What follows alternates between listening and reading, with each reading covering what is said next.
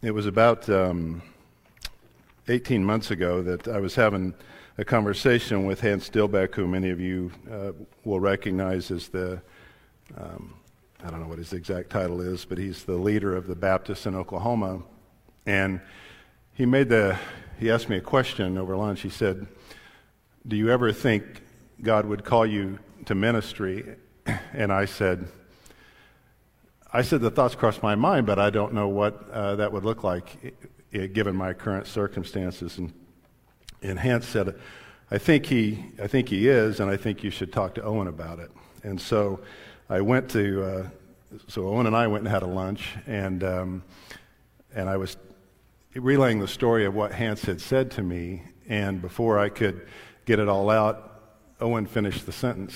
And I wondered if he and Hans had a conversation about it, and he said no, but he said he just wanted to affirm me. And so now you all may hear this and decide that both of them are way off, but that's what led to this. And I want to thank Owen because he's just been such an unbelievable encouragement. And I was out mowing my yard last night, and one of the things when we were on Owen as a pastoral candidate that was so impressive was just how bright he was, and that's clear every time that we hear him up in this pulpit.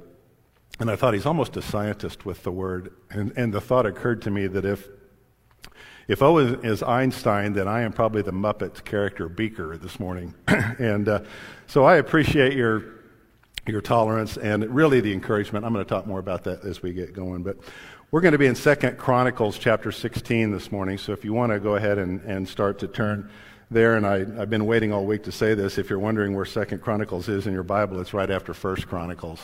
But if you will go to into Samuel, Kings, and then you'll get to Chronicles, and we're in 2 Chronicles chapter 16. And as you're turning there, let me pray for us.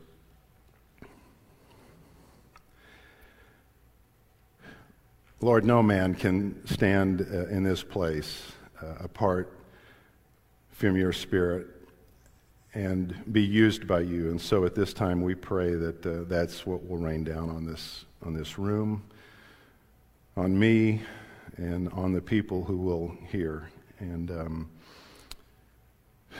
it's so humbling to be in your presence, and I pray that today we'll be especially convicted of just what a privilege it is for us to do that.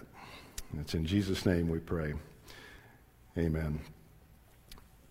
It was March 12th. I was in a hotel room in Kansas City for the Big 12 basketball tournament, and we began to hear about basketball tournaments around the country starting to shut down due to this virus that had apparently come over from China. And the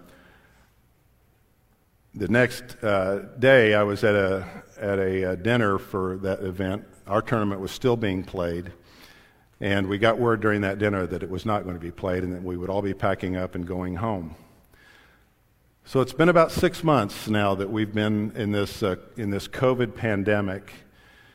And I was thinking about what an unusual time this is in our lives. And I've watched my own kids and wondered how they're dealing with this because I can't remember anything in my own lifetime and in my own childhood that was anything like this. And I think we probably could go around this room and most of us would feel that way. And as if that wasn't enough, we've had this amazing period of time where we've got this hot social justice debate. We have political division like maybe we've never seen at any other time in our lives. We've got reports of killer hornets. We've had hurricanes. It's been an unbelievable 6 months in our lives. And it's been stress unlike we have ever known before. At least I think it has for me. And our family has fortunately not had the virus impact us at all. But so many other things, so many uncertainties. I work in a world where if we don't play, people will lose their jobs. And I know that that's happened to people in our church. And I just thought, there's never been a time where it's been this stressful in my lifetime. And I wanted to look in Scripture and see how does stress get handled by other people. And today we're going to study about a man who was a good man, who came upon a very stressful situation and didn't handle it very well. And in Romans 15, it tells us, Paul reminds us that what was written before was written so that we can be instructed, so that we can learn from it. And anytime somebody says that maybe we don't need to pay as much attention to the Old Testament, I get a little bit concerned because there's so much in the Old Testament that points to Christ, and there are so many great stories that lead us down the paths of righteousness that I don't know how in the world we could ever separate the two testaments. And today is a great example of that. So we're going to study about a man today who did good things for much of his life, made a mistake. We can emulate the first part of his life, and then we need to learn from his mistake. And his name is King Asa. Asa was, and we'll talk about the old kingdom, and I never want to assume too much, but Israel at this point is a divided kingdom. It's split into two different nations with two different rulers. So you have Israel in the north, Judah in the south. 10 tribes have gone to the northern part, have gone to Israel. 2 tribes, the tribes of Judah and the tribe of Benjamin, are in the southern kingdom, and that's where the Davidic line is. So Asa is a king in Judah, the southern kingdom, where the 2 tribes are. There were 20 kings that ruled in Judah during the time that the kingdom was divided, and only 8 of the 20 were categorized as good kings, and Asa is one of them. So he was a guy that people had a high opinion of.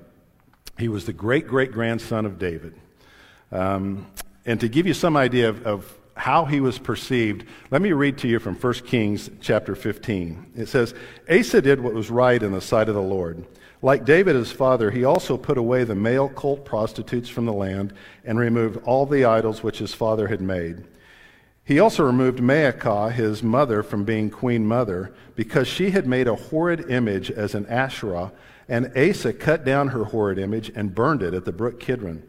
But the high places were not taken away. Nevertheless, the heart of Asa was wholly devoted to the Lord all of his days.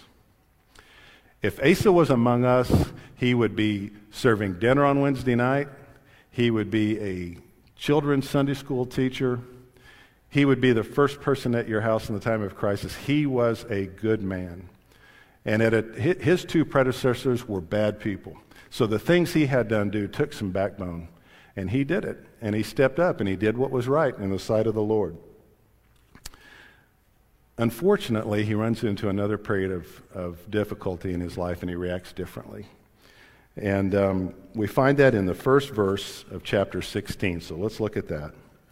In the 36th year of Asa's reign, Baasha, king of Israel, came up against Judah and fortified Ramah in order to prevent anyone from going out or coming in to Asa, the king of Judah.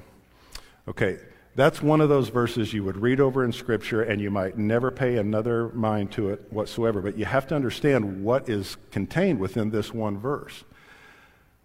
So the northern king, who has been at odds with the southern kingdom, is making an aggressive military move. And he has made the move to come out of Israel and come down to Judah. And he has taken a town that is only 6 miles north of Jerusalem. Not only is it close to Jerusalem, but it's high ground, which if you've studied military history at all, you understand that high ground is where you want to be if you're going to launch an attack. But his plan isn't necessarily to launch an attack, at least not yet. His plan is to cut off the southern kingdom from the northern kingdom, but more importantly than that, he's cutting off the trade routes that come from the north down to the south, which is where Jerusalem gets much of its trade and much of its supply. So in effect, what you have here is a blockade or a siege, where he's planning to cut them off, weaken them, and then take them. So that in and of itself is enough of the strain. But what about the man who is leading this siege? Baasha, the king of Israel. He did not come to the throne through regal means. He was not born into royalty. He did not ascend the throne as we often see in Scripture. He took the throne of Israel with a military coup. He is a ruthless, evil man. He killed his predecessor, and then he killed all of his predecessor's family so that there could be no more ascension to the throne out of that family. So here's what you have. You have a ruthless, evil king aggressively moving into Judah, 6 miles north of Jerusalem, and Asa is the king, and he's watching all of this. I like to put things in present-day context. Pretend for a moment that we're having a church picnic out here on our lawn somewhere, and we find out that an enemy group is coming to attack us, and they are arrayed for battle at I-240 and Western. That's this scenario. And even though back then, they weren't going to come by car or plane, 6 miles is not that far. So that's what Asa is dealing with. That's why you have to understand what kind of pressure he's under in this situation. And let's keep in mind his reputation as we start to wonder, how's he going to react to this? His country's got to be wondering, how's he going to react? We all look to our leaders. What are they going to do to respond? And we know if we read about him earlier in the Chronicles that he's responded well historically. 25 years earlier, listen to this. This is in chapter 14. If you want to turn back over just a couple pages, chapter 14, verse 9. Here's another military attack. Now Zerah, the Ethiopian came out against them with an army of 1,000,000 men and 300 chariots. And that may have been 1,000,000 men, but it's the Bible's way, it's the chronicler's way of saying it's a whole bunch. It's a big army. And they came to Marshah. So Asa went out to meet him, and they drew up in the battle formation in the valley of Zephathah at Marshah. Then Asa, listen to this, then Asa called to the Lord his God and said, Lord, there is no one besides you to help me in the battle between the powerful and those who have no strength. So help us, O Lord, our God, for we trust in you, and in your name have come against this multitude. O Lord, you are God. Let not man prevail against you. If you ever run into a period in your life where you don't know what to pray, if life starts to mount up on you, may I encourage you to highlight this prayer? Because you talk about submission to the Lord in a time of trouble. And look what God does in verse 12 of that same piece of Scripture. So the Lord routed the Ethiopians before Asa and before Judah, and the Ethiopians fled. Wow. Asa relied on God, and God preserved him and won the battle. And we see that time and again in Scripture, don't we? Well, let's go back to chapter 16 and look at verse 2, because now, it's a quarter century later, what's Asa's reaction going to be? Verse 2, Then Asa brought out silver and gold from the treasuries of the house of the Lord and the king's house, and sent them to Ben-Hadad, king of Aram, that's Syria, king of Syria, who lived in Damascus, saying, Let there be a treaty between you and me, as between father and your father. Behold, I have sent you silver and gold. Go break your treaty with Baasha, king of Israel, so that he will withdraw from me. What is he doing? Based on the history we just read in chapter 14, where he relied solely on the Lord and won a battle against amazing odds, what is he doing? How did he do in a pressurized situation? When he should have cried out to God, he turned to the world, and he turned to himself. And maybe we can read this and ask ourselves, with the screws getting tightened on us quite a bit these days, how are we reacting? And I think there are 4 things we're going to find in this passage of Scripture, things that Asa didn't do, that we need to do if we're going to rely on the Lord and prosper in a time when the stress and pressure of this world may be unlike anything we have ever experienced before in our lifetimes. The first one is, we have to be in prayer. That prayer we just read is amazing, isn't it? It's riveting how heartfelt it was. What keeps us from that? If you go and you ask Christians all across the country, what's the area of your Christian life where you suffer?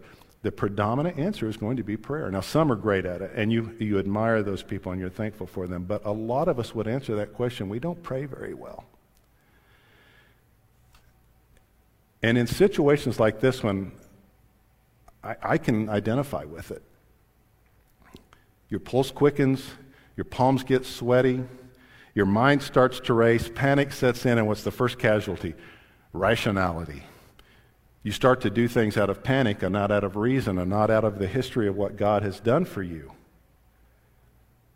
Our eyes are on the threat, they're not on the rock. I once had a coach tell me this. We were talking about a game. We were going into a game. We were talking about how the two teams matched up against each other. And he made a statement that I think is so true. And when if you worked in sports, you would know exactly what I mean. And if you're a fan, you may get this too. He said, we always have a tendency to underestimate our team and overestimate the opponent. That's true.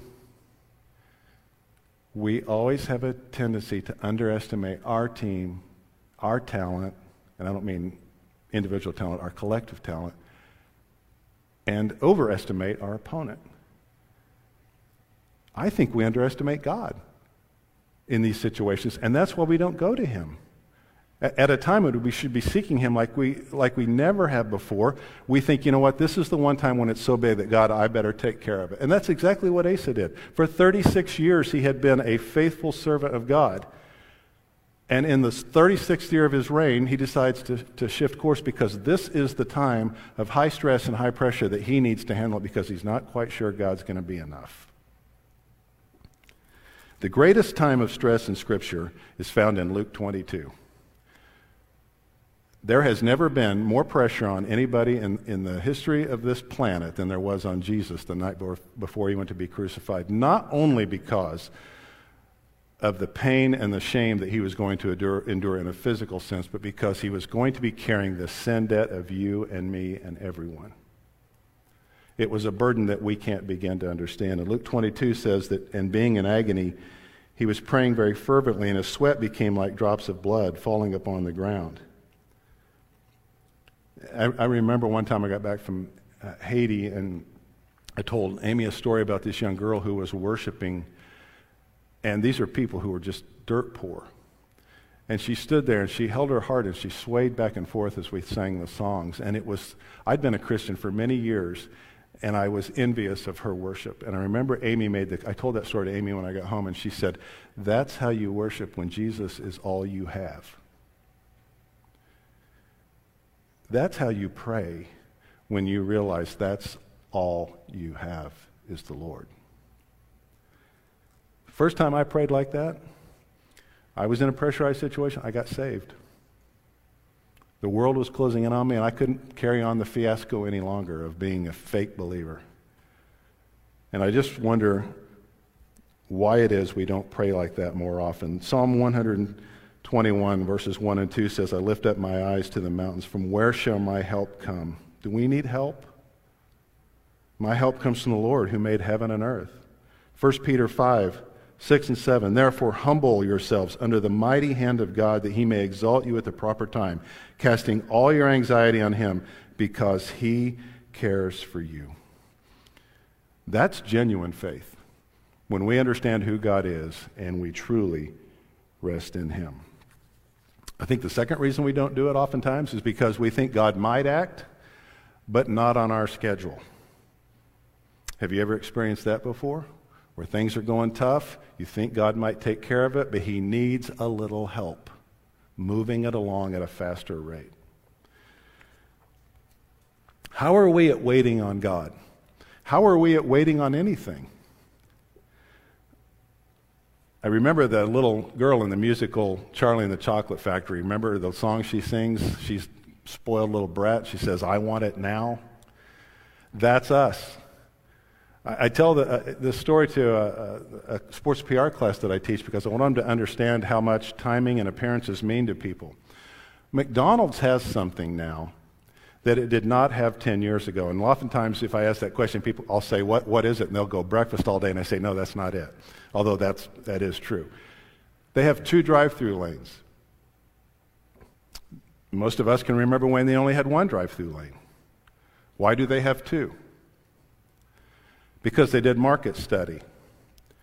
And they found out that if there were 2 cars already in the drive-thru, that there was a huge percentage drop in the likelihood that you and I would stop and become the 3rd car because we had deemed that too long a wait. So what'd they do? They built 2 drive-thru lanes. So what are the optics on that now? When you pull up as the 2nd car in your lane, a wait that you've decided you're willing to tolerate, you may actually be the 4th car in line. But we don't like to wait on anything. We will pick up this little electronic device that fits in the palm of our hand while we're standing in Seattle and call Miami and be a little miffed if it takes a few seconds for that connection to take place. We're not great waiters. And I think oftentimes it's hard for us to wait on God to do things. This 6 months has been long, hasn't it? When's it going to end? You hear that all the time. When's this going to end? I think the best example of waiting in Scripture is Isaiah 40:31, or at least the best definition of it. Yet those who wait for the Lord will gain their strength. They will mount up with wings like eagles. They will run and not get tired. They'll walk and not be weary. Those who wait for the Lord. Listen to what one commentator wrote about that and see if it fits this day and age that we live in. It is applicable to those who are in circumstances of danger or want, and who look to him for his merciful intervention. Here, waiting properly refers to those who were suffering a long and grievous captivity in Babylon. So don't think that was written to people who couldn't assimilate. It was worse for them than it is for us. And he goes on to say, they had no prospect of deliverance but in him. The phrase is applicable also to all who feel that they are weak, feeble, guilty, helpless, and who, in view of this, put their trust only in Yahweh. That's waiting. And that's why we should be praying. I wish we could wait better. I wish this would be over. I wish this would hurry up. But we need to wait on the Lord. And I just want to say one last thing about praying. And it's a little bit of an admonishment. I remember during the pastor search here, we had a couple of prayer meetings, and we can draw really well for trunk or treat and for a youth breakfast, and I'm thankful for both of those. But if you call a prayer meeting, it's hard to draw a crowd. I always say that prayer meetings were maybe ahead of their time because there was plenty of social distancing at prayer meetings long before we encountered any of this stuff. But church, we need to look at ourselves in the mirror when it comes to that. You know, Owen made a comment a couple weeks ago. He said, we're going to pray before we get started. And I'm going to confess to something, and I'll bet some of you did the same thing. Am I going to have to pray? Am I going to have to get in a group? There are some people who have personalities, and they're not like that. They're looking around to see who all can they gather in, but a lot of us are introverted in that respect. And our first thought turns to, what's this going to be like? And think about that for a second. When Christ died on the cross, the veil was torn so that we might have access to the Almighty through the blood of Christ. We get to boldly approach the throne room. And our first thought is, I wonder what I'm going to have to do here. I mean, that's really, listen, I'm wearing this one myself. That's utterly sinful, isn't it? We need to pray. If God's going to deliver us, if he's going to give us revival, we got to pray. All right, the second thing. Let's go to verse 2. Then Asa brought out silver and gold from the treasuries of the house of the Lord and the king's house, and sent them to Ben-Hadad of Aram. Now my vision is he runs into the church, grabs up all the stuff, and runs back out with it. There's no evidence that he stops for counsel. There's no evidence that he's walked into the temple for fellowship. None of that. He walked in, got the booty, and he bugged out to go find the king of Syria. Church has been hard for us lately, hasn't it? Aren't you thankful for a leadership that has made church remain relevant for us? I would say this whether Owen was sitting here or not, but it has been remarkable the job they have done to keep us together. And I'm so thankful for that because I so much believe that we need to be here.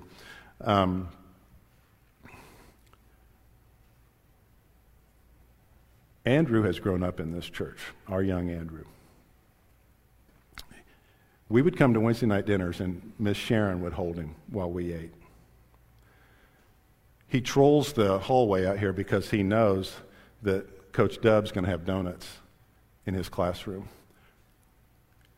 He walks in, he's got a heck of a racket going. He hugs a lot of the women in this church. He gets cinnamon rolls. He comes back with cinnamon candies. It's amazing what he hauls out of here. That's his recollection of, that's what his church life has been as a child. That's what he's growing up in. I remember when we found out we were going to have him, and it was a little bit later for us, and you would get two very distinct reactions. You would go, oh man, you're going to have to do the ball game thing again? I bet you thought you were all done with that. But you know what you get in the church? You get to do the ball game thing again. Man, this is awesome. Your quiver is going to be full. Praise and thanksgiving for another child. Not a burden, not an interruption, but a blessing. You can be well into a career of doing something completely different, have a couple men mention to you, you ever think you might go serve the Lord instead? And the people who live out there would hear that and go, what? You're going to do what? You know what you hear in the church? I bet you I got 10 text messages this week from people who wanted to encourage me, from people who go to this church.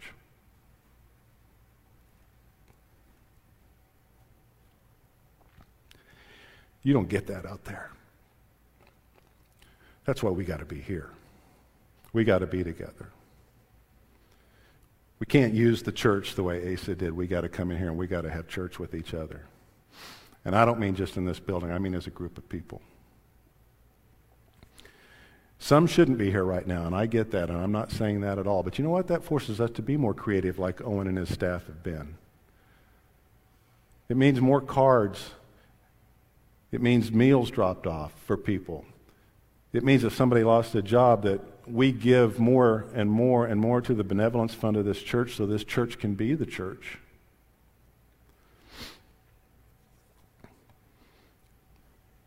There's a story, and here I am on military history again. I used to study the Civil War all the time. At Gettysburg, when the Union formed what would be the line that would win that battle for them, at one end of it on the two little hills down there, Little Round Top and Big Round Top, they formed a fish hook.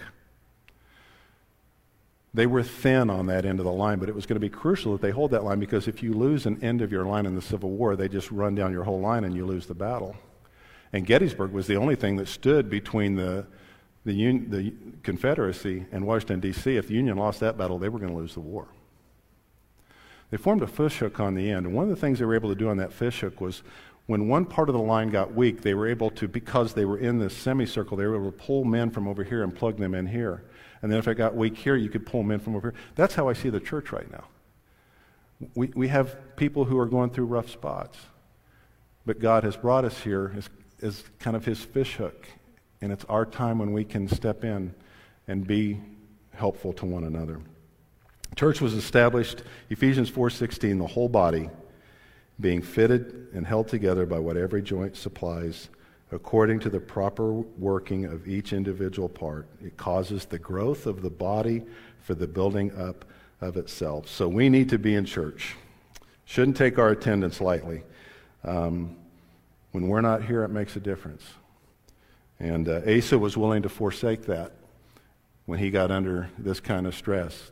The temple was there, and he had honored the temple, and all he did in this case was he runs in, takes the money, and leaves. He left behind a great resource. Okay, let's go to verse 4.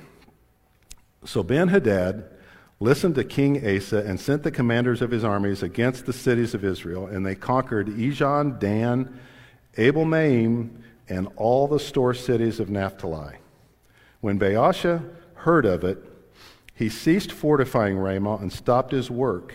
Then King Asa brought all Judah, and they carried away the stones of Ramah and its timber with which Baasha had been building, and with them he fortified Geba and Mizpah. Okay, again, have to cover the geography here. Geba and Mizpah are north of Ramah in the northern kingdom of Israel. So what has happened here? This is an amazing victory, right?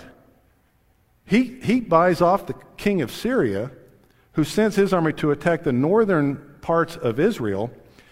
Meanwhile, Israel, which is down here in the south, trying to make life miserable for Judah, gets pulled away because of this attack from the north. The strategy worked perfectly. And not only did it work, it cost them a few bucks out of the church treasury, but they got back timber, and they extended the border north into Israel. Mike Fabar has preached a great sermon on this passage of Scripture, and he said, if you're wondering what the scene was in Judah after this happened, just picture Asa in the Oval Office of Judah with his sandals up on the desk. That's what has happened here. The third thing I think we can learn from Asa, be prayerful, be in the church. We have to be discerning. We can get pretty confused sometimes with God and country. And we have to preserve what we have. I'm not saying that at all. But by worldly standards, this would have been considered a success. But the discerning eye knew from the beginning that it was wrong. He doesn't go to God. He steals from the temple. He makes a deal with a pagan king, and there were all kinds of things wrong with that in a military sense from God's point of view. He incites a war between two countries. This isn't a success. It's an absolute train wreck. It reminds us that we need to be in the Word, and we need to seek wise counsel. Our purpose for being here is to glorify God through the spreading of the gospel. That's why we're here. It would have made a lot more sense after we got saved for God to take us immediately to heaven if he wasn't going to leave us here for some purpose. And that purpose, I'm convinced, is to evangelize the world, which glorifies God. I think about Paul. He gets thrown in prison. Now, if that happened to you and me, or at least me, I'd sit there with my head down between my knees, in despair, sad, wondering who's going to get me out of this mess. What did Paul do? Oh, good. Whole new batch of Roman guards that I get to witness to. Hey, Silas, let's sing. Because he understood what our job is. He had that kind of discernment. He wasn't lost in the fog of what's going on in the world and what looks like success to the world. He was focused squarely on the gospel of Christ and winning more people to eternity in paradise. And I'm active on social media. But I shut off Twitter this week, and can I just tell you, I have not missed it one single time. I'm happier, and I think I'm more focused. Because I'm not being distracted by all the noise, and boy, there's a lot of it right now. And I can really focus. When you know you're going to have to stand up in front of your church and preach, let me tell you, you do get in prayer and you do get in the Bible. But apart from that, it really made me stop and look at my own heart and say, what am I doing here? What has God called, not just me, what's he called all of us to do? Witness for him. Bring people to Christ. That's it. We need to be like the Bereans. We need to meticulously be studying the Scripture. We need to think about who are the teachers that we're listening to. I'm thankful for Owen. I don't have to have that thought when he's here. But if I flip on the radio or if somebody hands me a book, I have to think about that. Who is this person? Can they be trusted? Are they going to give me the full counsel of God? We have to be able to see the world for what it is, and we have to understand that great Christian teaching is what will help us see the world for what it is. John MacArthur said this, and I want you to listen closely to this quote. The key to living an uncompromising life lies in one's ability to exercise discernment in every area. So he's talking about beyond the church, but listen to what he says. Failure to distinguish between truth and error leaves the Christian subject to all manner of false teaching. False teaching then leads to an unbiblical mindset, which results in unfruitful and disobedient living, a certain recipe for compromise. Did you hear what he said? If you don't get it right with your Christian teaching, it leads to all kinds of unraveling in other areas, and you will eventually compromise. That's what Asa did. So, be prayerful, be in the church, be discerning. Asa didn't do that. And now the other shoe's about to drop, because here comes the prophet in verse 7. At that time, Hanani the seer came to Asa, king of Judah, and said to him, because you have relied on the king of Aram and not relied on the Lord your God, therefore the army of the king of Aram has escaped out of your hand. This is an oracle of judgment that the prophet is bringing to him. It's going to be an accusation, it's going to be a reminder, and it's going to be a sentencing. So here we go with the rest of it. Were not the Ethiopians, remember we read about them, and the Lubim, an immense army with very many chariots and horsemen, yet because you relied on the Lord, he delivered them into your hand. For the eyes of the Lord move to and fro throughout the whole earth, that he may strongly support those whose heart is completely his. You have acted foolishly in this. Indeed, from now on you will surely have wars. There's his sentence. Then Asa was angry with the seer and put him in prison, for he was enraged at him for this, and Asa oppressed him and some of the people. Asa didn't rely on God, and it came home to roost. The fourth thing that I want us to do, and this is the last, is be confident. Now, before we get into why we can be confident, I want you to make sure that we read something very closely. Who escaped out of his hand? His battle's been with Baasha and Israel. And who does it say escaped out of his hand according to the prophet? The king of Aram. Who? The king of Syria. Syria was the army that had dogged Israel to get them out of Ramah. It was the strongest military of the day. Do we see what happened here? Asa acted on his own volition without God and won a temporary battle to move his border a few miles. What God was going to do was give him Israel and Syria. During this time, have we wondered if we would get really, really faithful what God might do? We're worried about ending a pandemic. Lord, forgive me. I'm worried about, can we play a football season? What if he wanted to just run a wave of revival around this world? What if we'd get down on our knees and pray for that? Matthew 6:33 is screaming at us, seek first his kingdom and his righteousness, and all these things will be added unto you.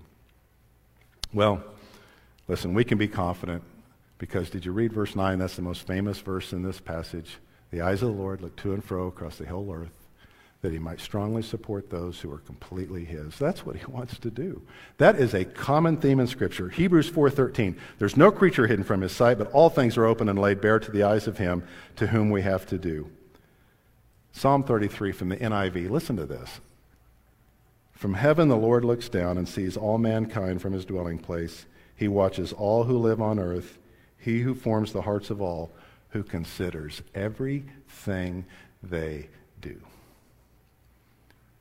God considers everything we do. Nobody had to remind him, oh, it's 2020, yeah, this is the pandemic year. Nobody had to nudge him to let him know that there was job loss in this church. Nobody had to draw attention to the Gulf Coast so he could see the hurricane come on shore.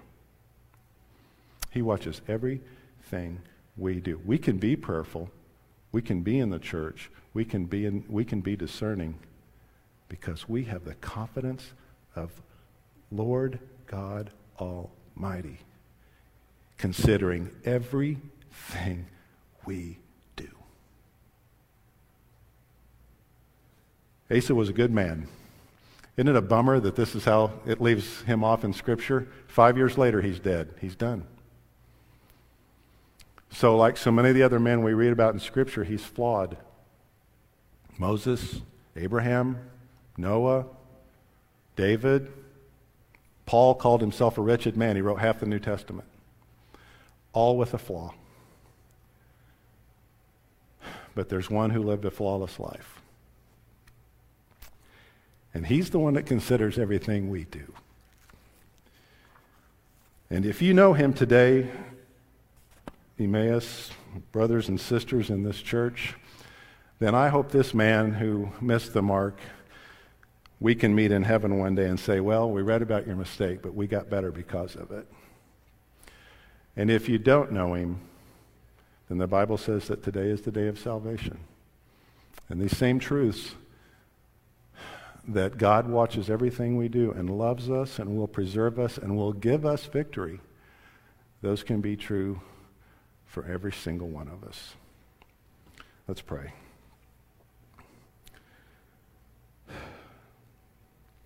Lord, forgive us for being so into us and so slow to recognize who you are and what you want to do. Give us your lens. Give us a perspective of eternal life. Help us to live for you. Help us to see this world, not be distracted by it, but to see it and to hurt for it. And to carry the banner of your message to this world so that more people can be brought into your kingdom. More people can come to know the love of Christ. And it's in his precious name that we pray. Amen.